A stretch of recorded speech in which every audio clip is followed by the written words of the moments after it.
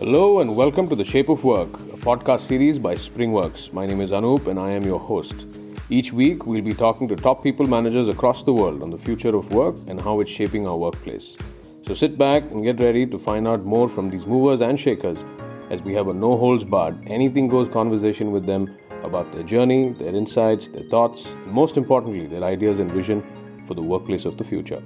Join in on the conversation, leave a comment, and don't forget to hit that subscribe button. Hello and welcome to another episode of the Shape of Work podcast. And for this episode, we have a very special guest with us, Gaurav Garg, who is the Senior HR Director at nobroker.com. Hi, Gaurav. Thank you for joining us. Hi, Achit. Thank you for having me on this show. It's a pleasure. So to begin with, could you please take us through your career journey so far? Yeah. So I hail from the city of Indore. And after completing my schooling there, I went to basically NIT Surat to pursue my engineering. After that, I worked with a company called MDocs for 2 years in Pune. So that was more into IT domain for telecom companies, etc. After that, I decided to pursue my MBA. So I pursued my MBA in HR from Accelerate Jamshedpur. Post that, I joined a company called as Capgemini Consulting. So Capgemini is a big brand known for their IT and BPO services, but they had a very small team of consulting as well. And the geography focus for us was India and Middle East Asia. We used to take process consulting projects for clients.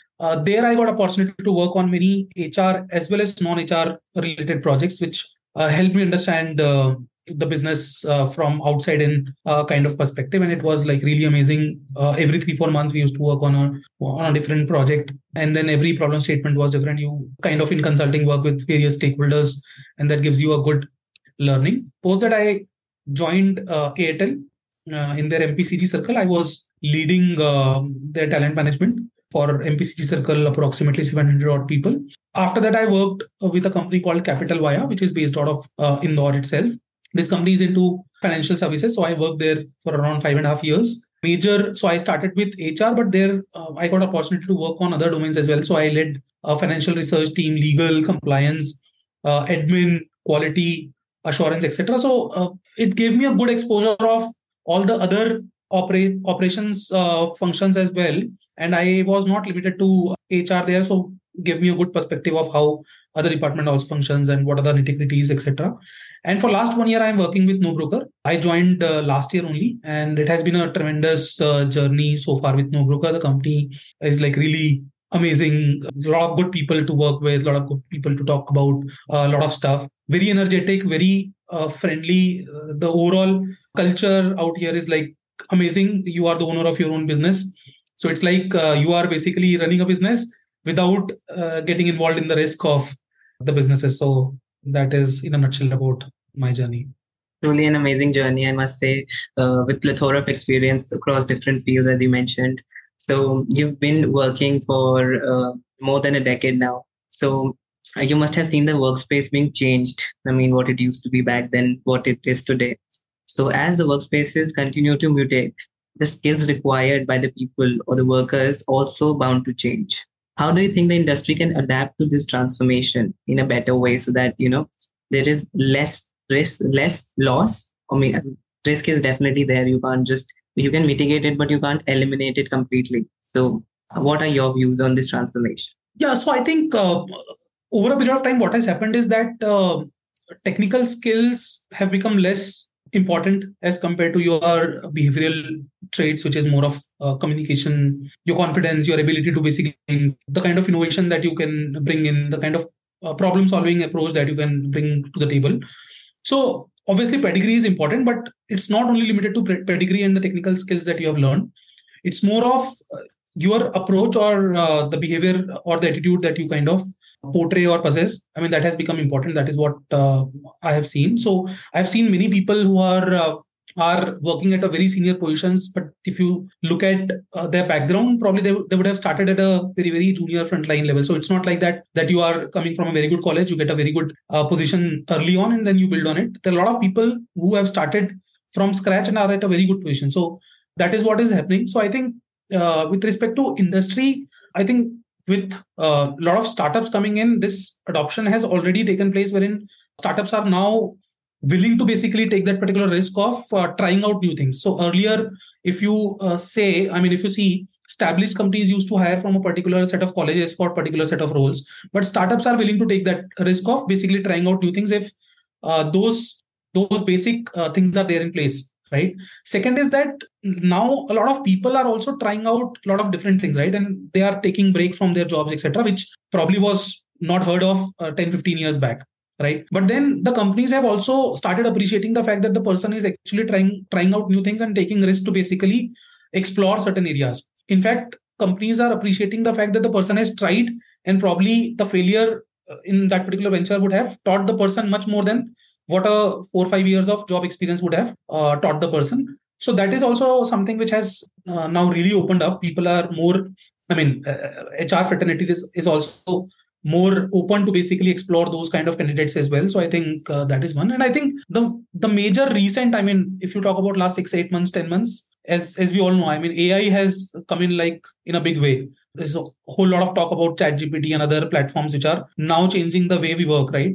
So I think how is this going to shape up the industry over next 2-3 years is going to be seen. But yes, the companies will have to make sure that we use this particular opportunity, because what I personally feel is that 5-6 years back or 10 years back, we used to say that, okay, if you are not computer literate, if you're not tech savvy, probably you will not be able to sustain with the current set of people or the current growth that is going to come through technology, right? So I think next 5-10 years are going to be the game-changing years with respect to AI. And similar thing is going to be true. If you're not basically well versed with how to use AI, probably you will become obsolete and somebody will replace you. So I think companies will have to also take into consideration this particular aspect going forward. But yes, exactly what is that will change. We'll have to see and observe for next 2-3 years, because it's very, very recent phenomena which has come in. But yeah, that is what my thoughts are. Yeah, I truly agree with what you said. Technical skills are important, but at the same time, soft skills are also given due consideration today. Organizations have become more flexible in terms of how they hire people, what kind, like they need a diversity of people. Gone are the times when they just used to look out for those conventional big colleges or, technical skills were just the sole criteria. And yes, again. And I think on that aspect, evaluation also plays an important role, right? Technical skills, etc., are slightly easier to judge. Sure. Through interviews, through basically some evaluation tests, etc. But these soft skills, these behavioral parameters, the kind of attitude the candidate possesses, those things are really tough. You cannot basically evaluate to a very, very high degree of certainty through one or two tools. So from that perspective as well, we need to change a lot with respect to how do we evaluate those things in a short period of time, because time is limited. You cannot invest more than, say, an hour or so with one candidate. But in that limited time, you'll have to assess each and everything which you can basically assess. So from that perspective as well, things are going to really change. Very true. So, and you also mentioned about AI coming into the picture. So my next question is, what are your thoughts on digital HR? How do you think AI and this technology which is upcoming is going to impact HR as an industry? Yes, personally, what I feel is that a successful HR person has to be a really, really shrewd business person as well. If you as a HR person is not able to understand business, probably you will not be able to make it big, right? So first is you understand business, and then you also try and make your own function as also a business function. So not assuming that HR is a support function or an enabling function. I think if you want to make HR as a core function, then you will have to basically run it like a business function. And hence, data will play an important role. And with respect to managing the data or taking insights, I think unless and until you are basically enabling it with technology, I think it will not be possible. So I think in most of the cases now, I see that, earlier 15-20 years back, a lot of startups also used to work on Excel sheets, etc., for a lot of HR processes. But I think now, if you see, the trend has completely changed. Right from the time when the company is growing to say 15, 20, 25 employees, the companies are willing to basically enable small HR functions with technology. And I think this is helping a lot. In fact, when I joined NoBroker was 7-8 years old company, but almost all the HR processes were basically there on Darwin HRMS which you are using. So it helped me a lot. I mean, if you want to basically analyze anything, you just get everything on a click of a button. So this helps a lot, right?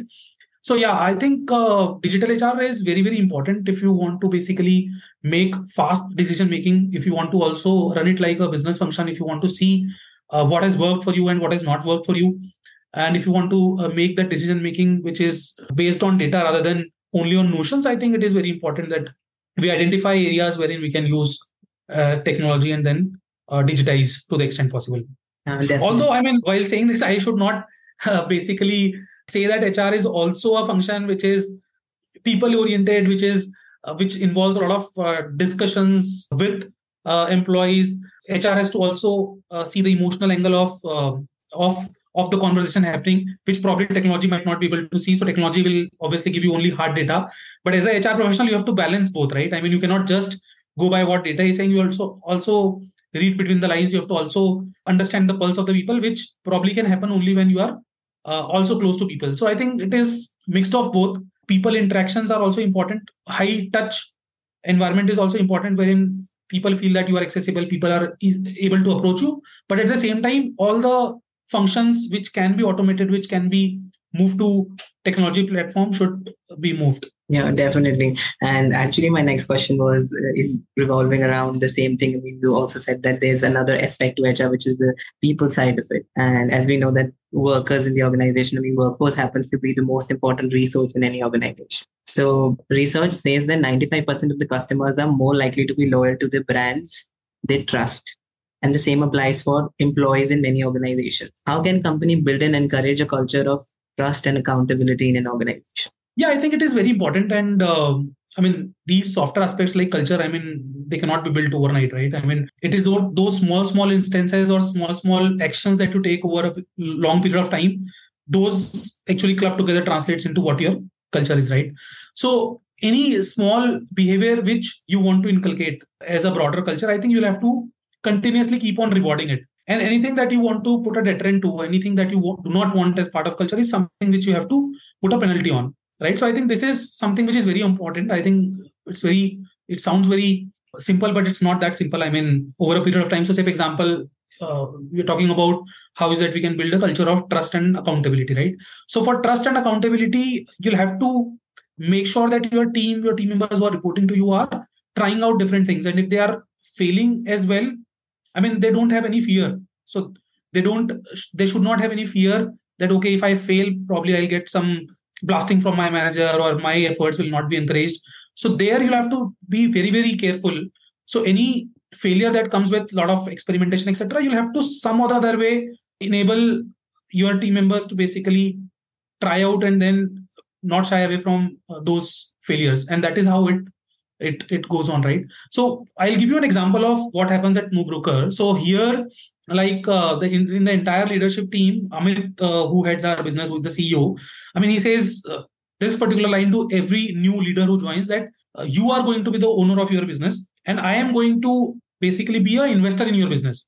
So what I'll give you some money to basically run your business, but I'll not interfere in what you are doing. So you basically decide what you want to do. How is that you want to take your function? What is your aspiration? How is that you want to traverse that particular path? He basically completely leaves it to the person who is heading that particular business. After the overall direction is decided, overall vision is decided, there is zero micromanagement which is there. So it is these small things which basically builds the culture. And similarly, I mean, so as Amit gives the responsibility, accountability to us, we also try and give this to our team. And then we also encourage the team to basically give it to their team members as well. So as I said, culture is something which takes a lot of time to build. It is, I mean, in summary, if I have to say, I think reward all those behaviors, all those instances, all those actions of your people, which aids to your culture or the culture that you want to build. And on the other side, I mean, you'll have to basically demotivate people to follow something which you do not want your culture to be. So if you do not want a culture wherein people basically, so if you do not want to build hyper competitive culture, probably you'll have to identify those instances wherein there is cutthroat competition and you have to kind of de-incentivize those behaviors. If you want to say build a culture wherein individual performance is important as compared to a team performance, you have to then reward those individual achievements, etc. If you want to build a culture where team performance is more important as compared to individual performance, you have to basically then talk about team performance and then leave aside individual performance, etc. So first of all, you have to decide as to what culture you want to build. And obviously, I mean, it is contextual. It cannot be a one size fit all approach. Culture is very, very contextual to the kind of industry that you're in, the kind of company that you're in, the kind of maturity that you're in, the kind of growth stage that you're in, and it evolves. But yes, once you decide as to what you want to build, then I think the only thing is that it should flow from top, and you should basically incentivize and de-incentivize all those small actions. Very, very accurately mentioned, I must say. Brilliantly answered. You covered all the touch points, which is amazing. So another important aspect of culture that we talk about today in a lot of ways is diversity and inclusion. And for a lot of organization, it's still an initiative that they probably run to gain some sort of clout or something, and not really a part of the routine activity. So, what do you think about the situation, and how do you think that we can adopt DNI in more effective manner? Yeah, so I think my view is that DNI, I mean, cannot be implemented by force, right? I mean, it has to come by choice. Yep. And then every organization basically wants to do something for overall inclusion, right? So my perspective is that if we knowingly or unknowingly, definitely, I mean, companies are focusing on it.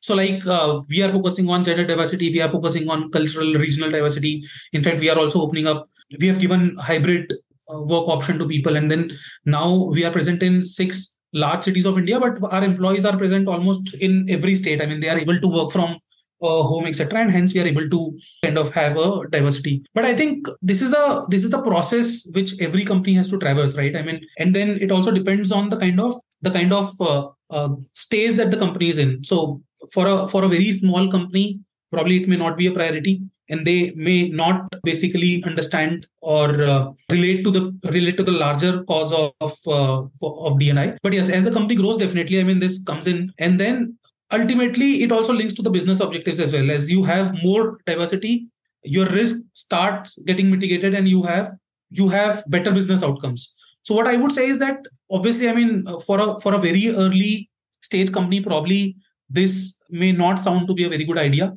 But then yes, as the company grows, as the company matures, definitely this comes in, and then knowingly and unknowingly, companies also realize that, okay, I mean, bringing in more diversity, having more inclusive approach helps the overall business, and all the stakeholders also slowly get aligned to it. So it can only be successful if it is not only a HR's KRA. It has to be an inclusive approach there as well. I mean, it has to be a metric for all the leaders.